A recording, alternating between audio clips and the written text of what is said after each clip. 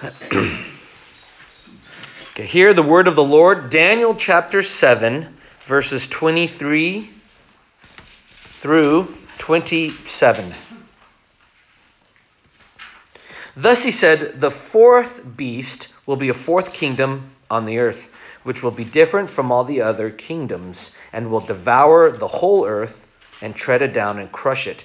As for the 10 horns, out of this kingdom 10 kings will arise, and another will arise after them, and will be different from the previous ones.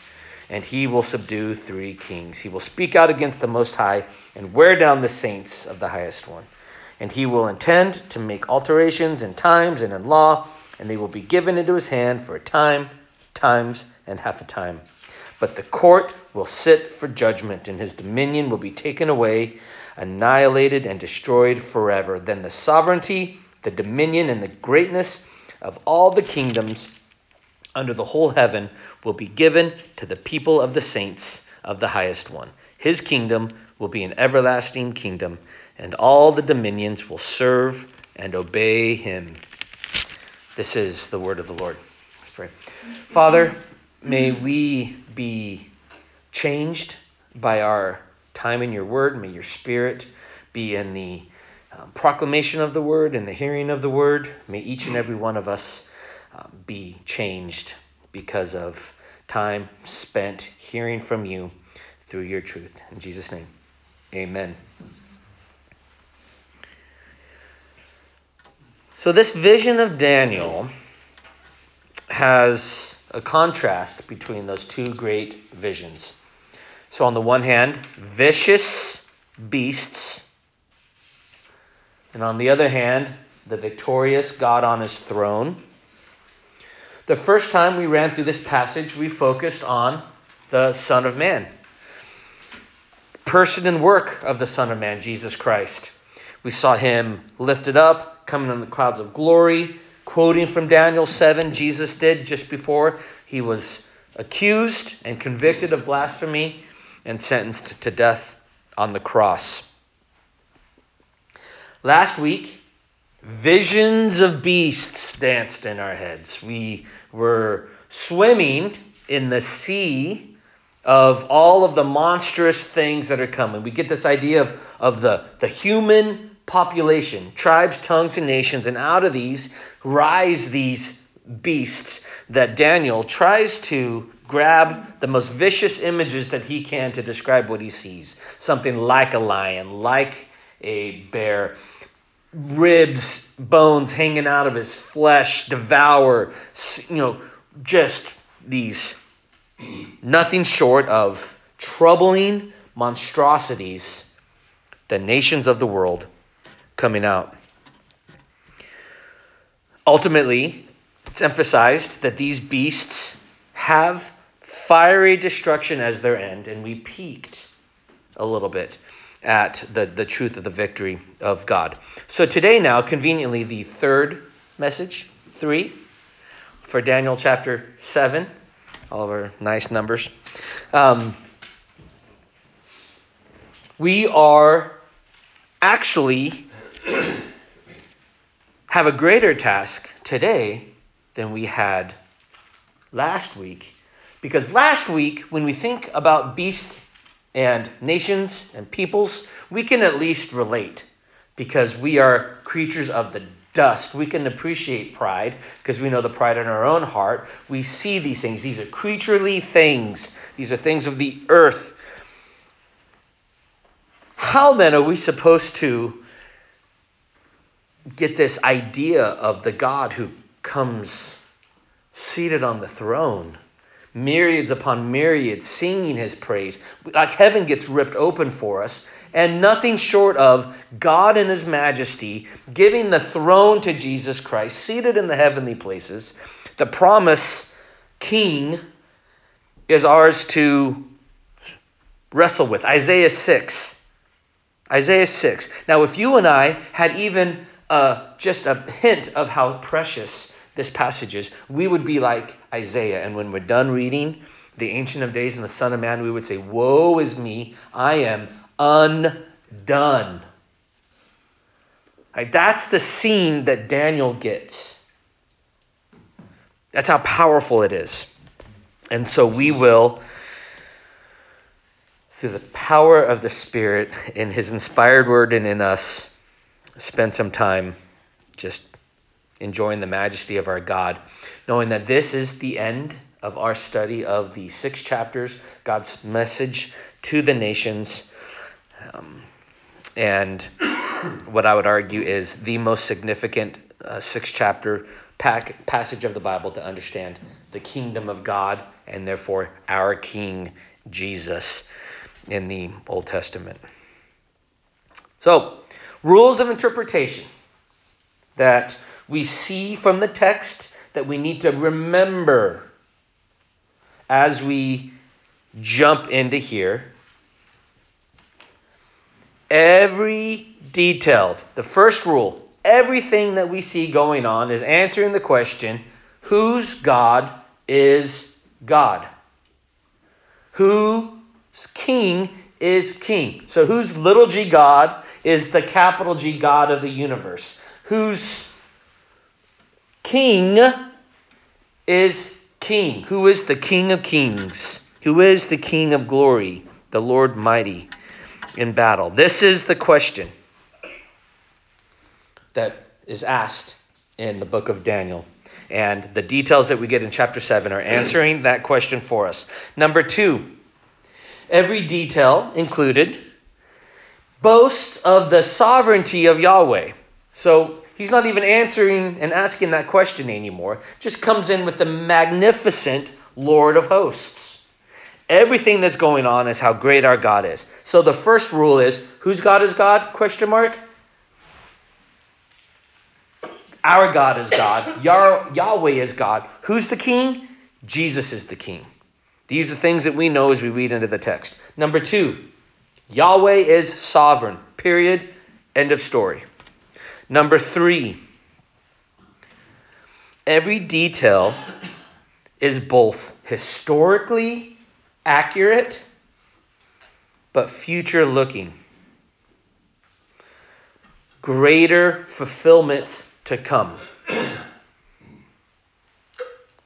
So, looking at Daniel 7, those beasts rising up out of darkness, rebellious creatures, boastful mouths, right? Attacking the saints, given dominion, devouring all that would come. The final beast, just to make sure that the contrast that the scripture paints, we are appreciating. This 4th beast is so terrifying, Daniel can't even describe it. Imagine that. A beast comes and you can't even go, oh, that's like a whatever. I can't even tell you that. If I said there was a beast that was like a gorilla, you would at least have some kind of shape as I piece it together. Like a lion, like a leopard, like a bear, like an eagle, like a snake. On and on and on. You can't even compare it to anything on earth. It's that terrifying. Not only is it so terrifying, it's so destructive that it is crushing everything. And this is how terrified Daniel is of this beast. After he's told the interpretation, he is told the interpretation that the kingdom will be taken, all dominion will be taken from these beasts. This final beast will be be done away with, and then the kingdom will be given to the sons and the saints of God, where the dominion will last for an everlasting dominion. Even after Daniel hears this, he goes, that's great. But I'm still wondering about that 4th beast. He can't get past this 4th beast that is crushing under his feet. Gotta love it. Gotta love this beautiful, beautiful contrast that's getting painted for us. So whose God is God? Right? Whose God is God? So we get to see something here about the court that's in session. We mentioned it at the end of the last time we looked at this passage, but we're going to keep coming back to it now, and even more so, that these kingdoms are given dominion, and then he takes it away, and then he gives it to the saints. We have to keep remembering these things because we are earthly creatures, and it's hard for us to remember. And he has to tell Daniel again, Daniel, this beast is given dominion by the sovereign one, and the sovereign one takes dominion away from him.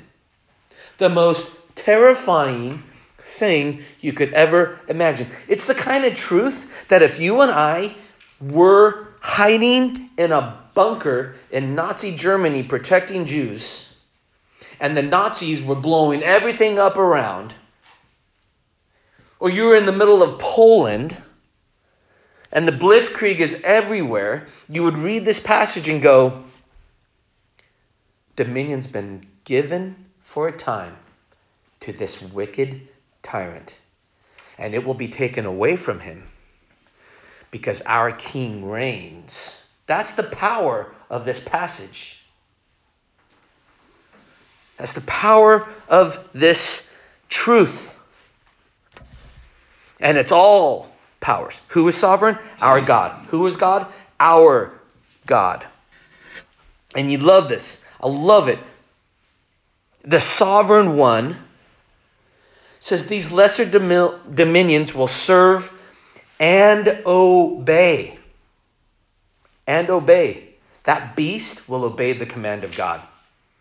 Satan will obey the command of God. God gives Satan a command today. Satan does it completely to the satisfaction of God's command. There is no challenge, period. Okay. When we think about how historically accurate this is, there is 4 identifiable sequential kingdoms: Babylon, Medo-Persian, Greece, Rome. We can see them. We can know them. They're identifiable. They did their thing. Both visions of kingdoms trace all 4 of these kingdoms. Chapter 2 was from the eyes of the prideful Nebuchadnezzar, and it still looked like the kingdoms were kind of nice and magnificent.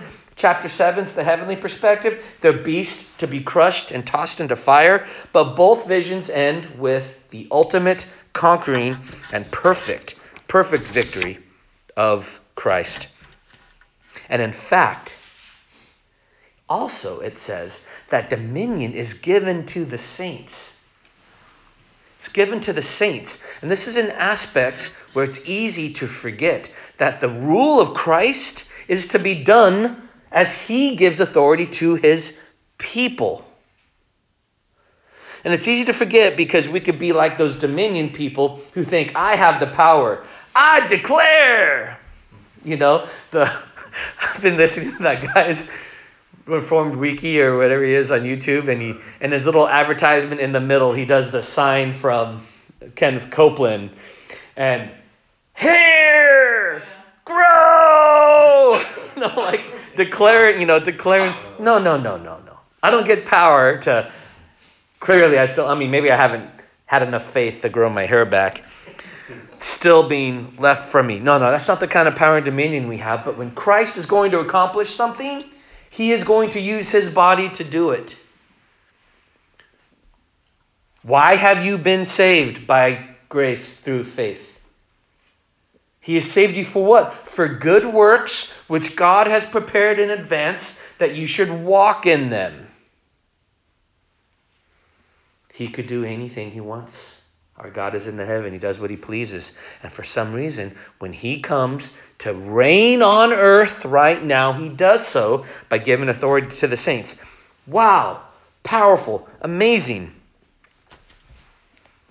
And all this we learn from we see these kingdoms that are real kingdoms. Real things happen. And then yet, in Revelation chapter 13, we see a 7-headed beast that just so happens to have the same amount of heads as the beasts in this vision. We see this beast looking like the beast of this vision. We see this beast doing the same kind of things, trampling under, overpowering, crushing, all the raging thing that he does. Just as the Ancient of Days sets up thrones, pay attention to that language, Ancient of Days sets up thrones and presents the kingdom to the Son of Man. In Revelation 4 and 5, we have the one who sits on the throne presenting the scroll to the Lion of the tribe of Judah, the Lamb who was slain, surrounded by thrones. The authority of God. There's something happening, and it's all connected to understanding the kingdom of God. And we know there's richness in here that we can only begin to understand. And hopefully for the rest of our lives, we'll grow in maturity and understanding of these things until Christ is appearing before us face to face. With all of that, some observations from the Ancient of Days and the Son of Man. Two in particular. And we just pray that we can do at least a little bit of tiny justice to how wonderful this vision is. First, there's the imagery of the blazing fire and the clouds of heaven, as you see in our text. Daniel chapter 7. I kept looking until thrones were set up and the Ancient of Days took his seat. And his vesture was like white snow, and the hair of his head like pure wool. His throne was ablaze with flames. Its wheels were a burning fire. A river of fire was flowing and coming out from before him. Okay, fire. Enter the Son of Man later. The Son of Man, behold, with the clouds of heaven, one like the Son of Man was coming. Okay. This chapter and description of the Ancient of Days and the Son of Man, it's going to be in our little toolbox of the best passages that defend and explain the deity of Christ from the Old Testament. From the New Testament, from anywhere. The connection that we see here is going to be some of the best we have. So here's some examples. The most quoted Old Testament verse in the New Testament in reference to Christ is Psalm 110, verse 1. The Lord said to my Lord, sit on my right hand until I make your enemies a footstool. That is quoted specifically by even Christ himself. How could David say to my Lord? Who's greater than David? Me. And then we know later they reference this very often, this idea of Psalm 110. So if you want to better understand Christ, you want to better understand what it means for Christ to be King and God and Messiah and all of these things, meditate on Psalm 110 and pay particular attention to Psalm 110, verse 1. Right. Elsewhere, John 8:58. John 8:58. Before Abraham was born, I am. How did the Jews take that? They picked up stones to kill him. Okay. So they weren't very happy with Jesus' claim. So if they weren't happy with Jesus' claim, we should pay attention to it. John 8:58. Before Abraham was born, I am. He is claiming to be better than Abraham. They are claiming to be Abraham's children. Spend time in John chapter 8 and the I am statement there. And then look at the story of Abraham and see Jesus is claiming to be better than Abraham. Born before. I am Yahweh himself. John 12:41. These things Isaiah said because he saw his glory and he spoke of Christ. John 12:41. So Isaiah chapter 6 and the revelations that Isaiah gets we are told in John chapter 12, verse 41, that Isaiah is seeing Christ.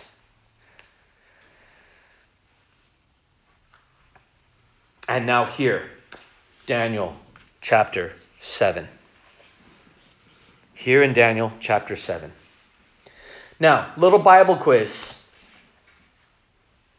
When God revealed his name, Yahweh, to Moses in Exodus chapter 3, how did he do it? A what? What kind of bush?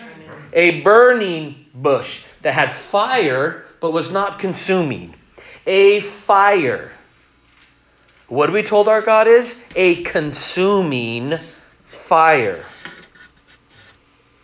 So Exodus chapter 3. God reveals his name, Yahweh, to his people in a fiery, burning bush. Now, when God established the nation of Israel as a people belonging to Yahweh, he leads them out of Egypt. And when he leads them out of Egypt, how is he leading them and protecting them initially from Egypt? He protects them from the Egyptian army, his presence. And then he leads them through the wilderness. And how does he do it? With a pillar of fire by night and a pillar of clouds by day. When God reveals himself to Abraham in Genesis chapter 15 and makes the covenant with Abraham and reveals that he himself is taking the penalty for his people, he is a burning, smoking fire pot that passes between the beasts. In Exodus chapter 16, when God establishes the Day of Atonement and the need for his people to have a sacrifice, they looked toward the wilderness, and behold, the glory of the Lord appeared in a cloud. And this right here, just in the first 5 books, are all the references of God and a cloud. The cloud of his glory. The cloud of his presence. Overshadowing. So what do we have here? We have both the Ancient of Days and the Son of Man put on the deity side of the line. This is none other than that which is for God and God alone. So when Jesus says, you will see the Son of Man coming on the cloud of glory, as we were talking about his claim to deity there, specifically, he's identifying himself with the identity of Yahweh. So, whatever else is going on in this image, whatever we're seeing in this throne room, the throne with fire flowing out, and the Son of Man coming in a cloud, is none other than God language. Applied to 2 persons. Almost as if built in, it's almost as if, I'm suspicious, that built in to Genesis through Malachi is the teaching that our God is far more complex than we can imagine. That our God is somehow one, but triune. That there are persons to the Godhead that creep out in the Old Testament text, and we can see. It's almost as if God is doing that. And that the people were held accountable for not recognizing Jesus for who he is. All right, so that's the first observation from here. The second observation is that the heavenly court is in session. The heavenly court is in session.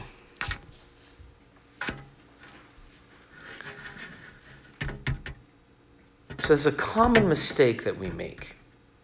Because remember, we are creatures. We are made from the dirt. We're bound for dirt. And we think that when court is in session, we're going to speak. Think about the audacity and the pride of even us who think that we're going to step into the throne room of God and present our case. What? What? When Isaiah saw this, he said, "Woe is me." It's like a moan, right? Crying out, and the hot coals sizzling. It's like, ah! All right? Think about the boastful audacity of those people who, in their foolishness, say, I'll do whatever I do right in front of God. I'll never forget the guy dancing on the car in front of Planned Parenthood in Medford. If God is real, strike me dead. He's dancing on the car. This just flaming homosexual guy out there doing that. You better be thankful God's not listening to you right now, because he will strike you dead and your mouth will be shut before him.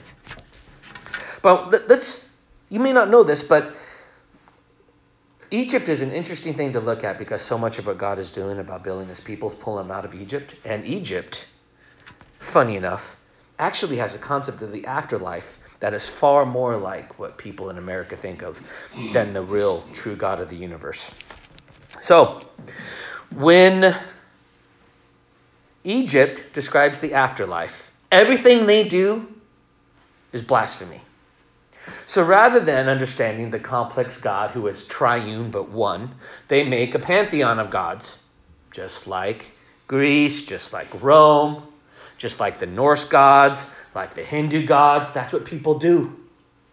They have this idea that there's something going on with God, so then they take, rather than give honor and glory to the one triune God, they create all these other lesser false gods that are basically just superpowered humans that are just as defiled and wicked as humans are. They just have superpowers. And they worship them. Nice little demonic twist.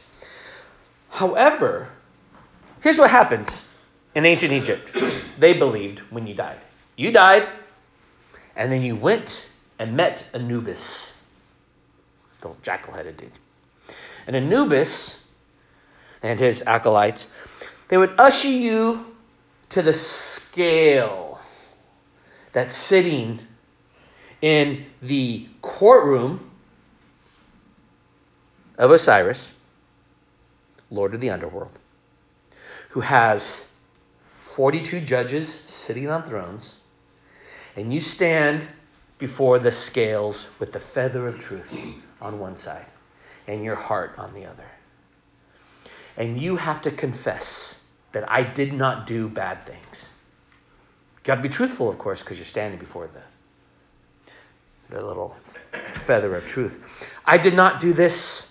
I did not do that. I am pure. And you give your confession. You go on and on. There's this whole little ceremony that they go through.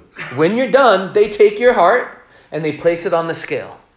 Now, a heavy heart is a heart that's heavy with conceit and sin and pride and not worthy to enter in. If your heart is heavier than the feather of truth, if you present your case and you fail, the alligator god eats your heart and you cease to exist. Little alligator head, whatever it is. How convenient, though, you cease to exist. You start seeing the reasons why Christians believe what we believe about things like hell. Nobody has any concept of the afterlife that matches what the Bible truly teaches about such a thing, because nobody wants to deal with an eternal consequence if they're wrong. They cease to exist. Alligator God eats their heart. If the feather of truth is heavier, if the heart is lighter than the feather of truth, they discuss among the thrones and then they usher them in. So in this scene, you get to present your case in the underworld, representing your life, and many lives will be found worthy of entering in because of the works that they have done, and many lives will not, and they will be consumed and die and cease to exist. So here's what's sick and twisted, is that this is what Americans think far more the afterlife is going to be than what the Bible teaches. They have no concept of the holiness of God and what it means to stand in the courtroom of God. They think they're going to present their case, and they've got they've been listening to either the little angel or the little demon more during their life. And as it rolls out, God weighs it and decides some are good enough to come in and some to go. Isn't that what almost everybody says in our evangelistic encounters? The reason why, they have no respect for the holiness of God. Not only do they have no respect for the holiness of God, they don't understand what happens when the court is in session. The book is open and your name's in the book of life. Your name is not in the book of life. It's done. There's no presenting a case. There's no pleading. There's no begging. Because on the one hand, people will be terrified on their face before the throne room. Terrified for eternity. For hell that they know is coming. And they're going to know instantaneously, as those words come out of their mouth, as we've said before, Jesus Christ is Lord, and they're going to be done. And at the same time, they're going to hate God so much that they would not want to enter into heaven to be with him. And that's what happens when the court is opened. That is it. So that's the image that we get of the kingdom of God in Daniel chapter 7.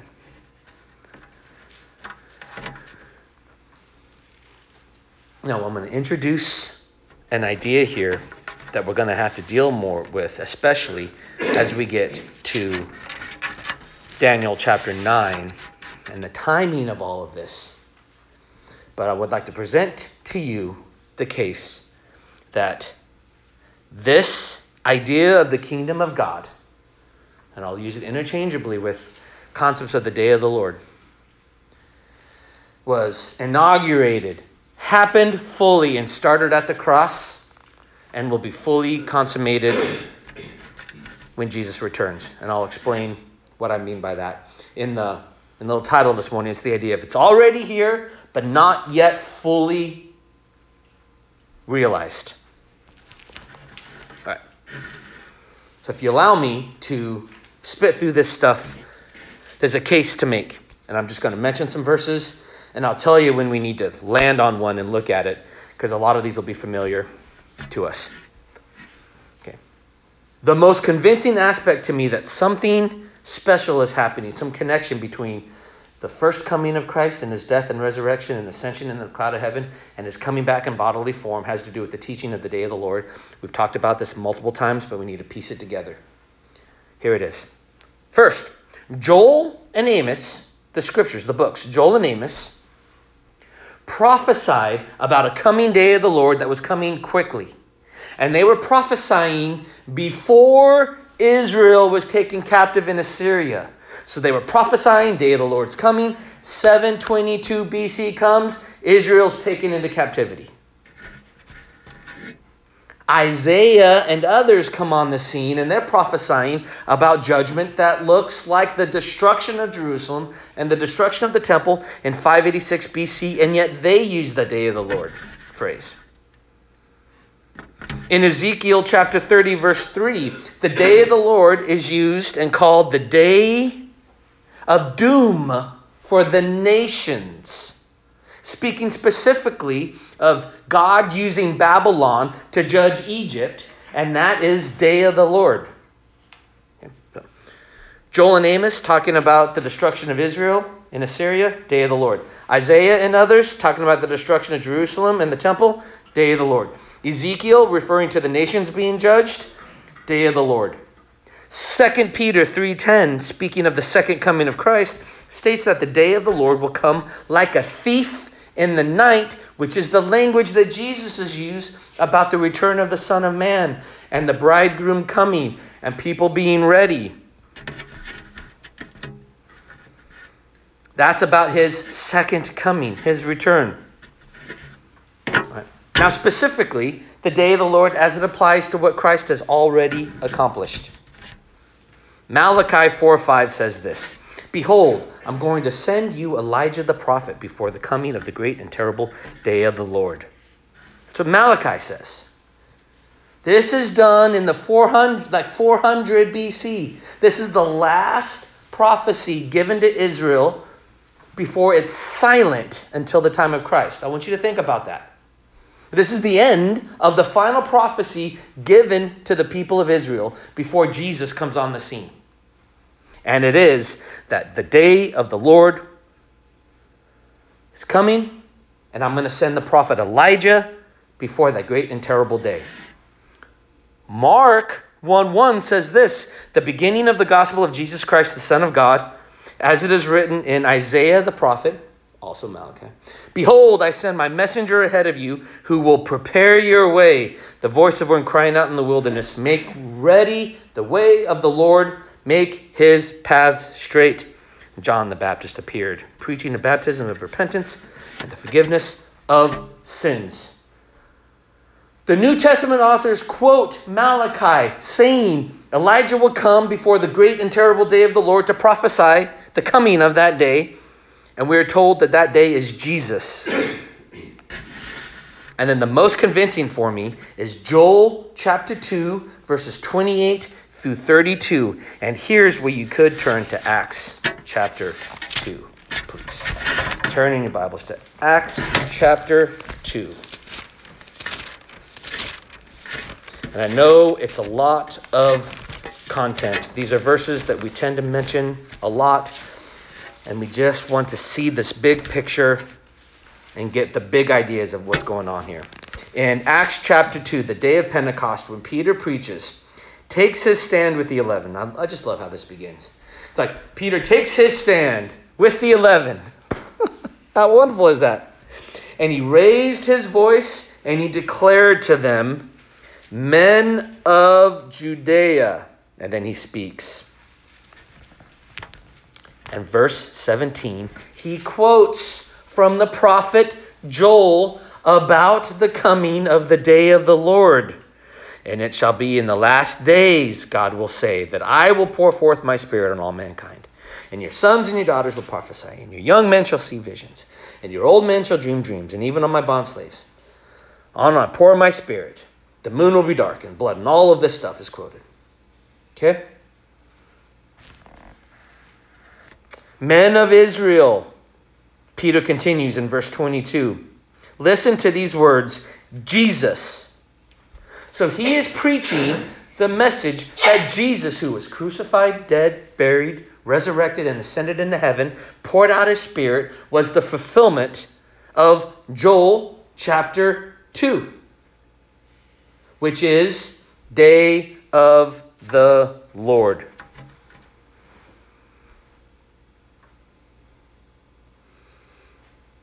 So may I suggest to you something? That at the cross of Jesus Christ, the kingdom of God was inaugurated. And it was done so by day of the Lord. When the Ancient of Days looked to the Son of Man and gave him dominion, when the one seated on the throne handed off the scroll to the Lamb that was slain, when he does this, God poured out his judgment on the nations once and for all. We're not Catholics because we don't have to come back to that pool. It's been done. All the rebellion before Christ, all the rebellion after Christ, all the rebellion of God's people, all the judgment that we deserved, the reason why God didn't let the fiery serpents bite them to death in the wilderness, the reason why God didn't let them starve to death, didn't thirst to death, the reason why God didn't let Babylon swallow them up completely was because Christ took the day of the Lord punishment on the cross when he enters into his kingdom. The reason why you and I aren't struck dead for our sins, the reason why the boastful sinner today who will repent tomorrow is alive tomorrow is because Christ swallowed up death for that person. Christ took day of the Lord judgment, purifying his church and taking it upon himself at the cross. And at the same time, The punishment for the nations is guaranteed. Day of the Lord judgment, courts are opened. Both man, woman, child, everybody, living or dead, will stand before Christ. And for his enemies, you will be made a footstool for Christ. You will be crushed and you will be doomed to hell. Guaranteed. Done at the day of the Lord moment at the cross. You will either fall upon the rock, be undone, and be born again, or the rock will crush you, the rock of offense, and you will be done. And there's reasons why this is so important. And I know it's big and it's complicated, and we can't help but think of all of our little specific understandings of what it means for the end times and the word eschatology, which means the study of the last times. And we try to get all these specifics. And whatever the specifics are, we'll each probably have a different understanding of all the specifics. I know I do amongst all of my brothers and sisters who are ministering in the Lord. We tend to differ on a lot of things. But we have to get the main thing. And the main thing is that Christ is king today. In his kingdom today. And I've asked the question, and I'm not even gonna fully answer it, because this whole thing is my answer to it, but I'm not gonna be specific to answer it right now.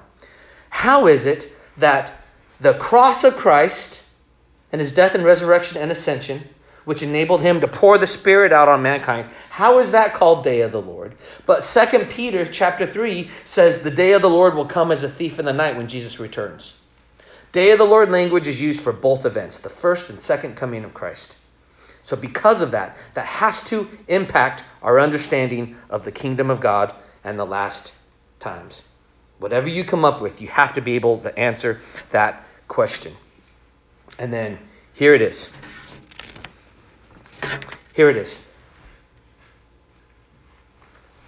In Revelation chapter 5, when Christ is given the scroll in Revelation chapter 5, we are told what? He's worthy because he overcame. How did he overcome? Verse 9.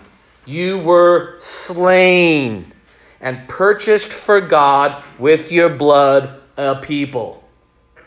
That's how Christ overcame. In Revelation chapter 12, it's because of the blood of the Lamb that you and I can overcome. You and I get to overcome Satan himself because Christ overcame. It's all the blood of the Lamb. Philippians chapter 2, Christ emptied himself when he came to earth in the incarnation. He humbled himself by becoming obedient on death on the cross. God highly exalted him, and God gave him the name above all names that every knee will bow. Why? Because of the cross. And then here it is. Matthew 28 says that all authority in heaven and earth have been given unto me, Christ says. And in the Gospel of John, we are told that the cross is where Christ is exalted.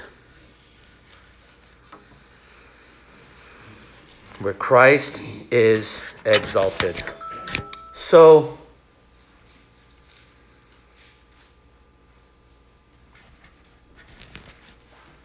here's why, even though these truths are too great for us to fathom, we have to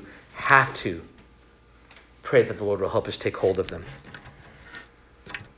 Because today, you either believe Christ is king, or you believe he is not. You believe Christ is victorious, or you believe he's not. And this is important because you and I will forget that Christ is king. When tomorrow is difficult, you and I will forget that Christ is king. We pray this when we say, your kingdom come, your will be done.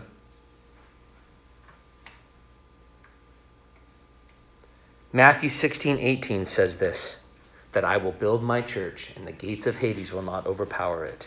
The gates don't move. Christ's church is advancing. And already, not yet. The truths of the kingdom are already here, but the kingdom isn't fully realized in our life. How do we know this? Are you a new creation in Christ or are you not? Yes, the answer is yes. You're a new creation in Christ. Do you ever act like an old creation? But I thought you were new. Are you seated in the heavenly places? Are you seated in the heavenly places right now? According to Ephesians, you are. But wait, you're right here. Have you been sanctified? Are you a saint? Which means sanctified, set apart one. Have you been sanctified by Christ? Yes. But are you being sanctified? Yes. Why in 1 Corinthians chapter 6 would he say, you've been washed? Homosexual, you've been washed. Drunkard, you've been washed. Covetous, you've been washed. Idolater, you've been washed. Reviler, you've been washed. But he says that because they still act like they're not. Victory in our life is understanding that somehow you are victorious. You are seated in the heavenly places. Christ is king. He is reigning. You're with him in glory, sealed with the power of the Spirit, promised for an inheritance that no rust or moth can damage. It is already fully yours in Christ. And yet, not yet fully manifested in your life. Why? Because one of two things are going to happen to finish the job for you. You'll either die and face him, and then the work will be complete. Not because it's not complete or sufficient. Because remember, God doesn't have time. To add one more layer to this, God doesn't have time. He's not bound by time. He's not bound by space. He's not bound by matter. He's not bound by anything. So he can declare it. He can have the rock be Christ taking the punishment for his people, pouring water out for Israel. And in God's mind, Christ has taken the punishment that they deserve. Because God's outside of time and there's no question with it. And so you and I, when we sin, we lie. And all liars have their place in the lake of fire. When you and I sin, we lie. Because if you're in Christ and you choose to sin, you're living like that sin is better than Christ. But he's not. It's not. And we deserve hell for sinning after we know how good Christ is. And yet when Christ died on the cross and satisfied the wrath of sin for you and me, he knew that I would choose to sin after I knew that Christ has paid for my sin. So even that was wrapped up at the cross. So we have to somehow live as people who are new creations in Christ, being made new in Christ. The words of the gospel are the words of the gospel, the power and save, but our life lived out reflects what Christ has done for us. And so we have to live like the victorious King. And for our encouragement, here it is. When Christ returns on the clouds of glory in bodily form, in righteous judgment and fury, here's what will happen in Revelation chapter 6:15. The kings of the earth and the great men and the commanders and the rich and the strong and every slave and free man hid themselves in the caves and among the rocks of the mountains. And they said to the mountains and the rocks, fall on us and hide us from the presence of him who sits on the throne and from the wrath of the Lamb, for the great day of their wrath has come, and who is able to stand? People who hate God would rather die again than face Christ. They'd rather die 100 deaths than to face the wrath of the Lamb. And yet that's the face that you and I look forward to, the sweet and present return of our God. And so The kingdom of God is here. Kingdom realities are ours. In Christ, for Christ's glory, and yet we long for the day when our eyes are fixed upon when it's fully consummated in him. So, Heavenly Father,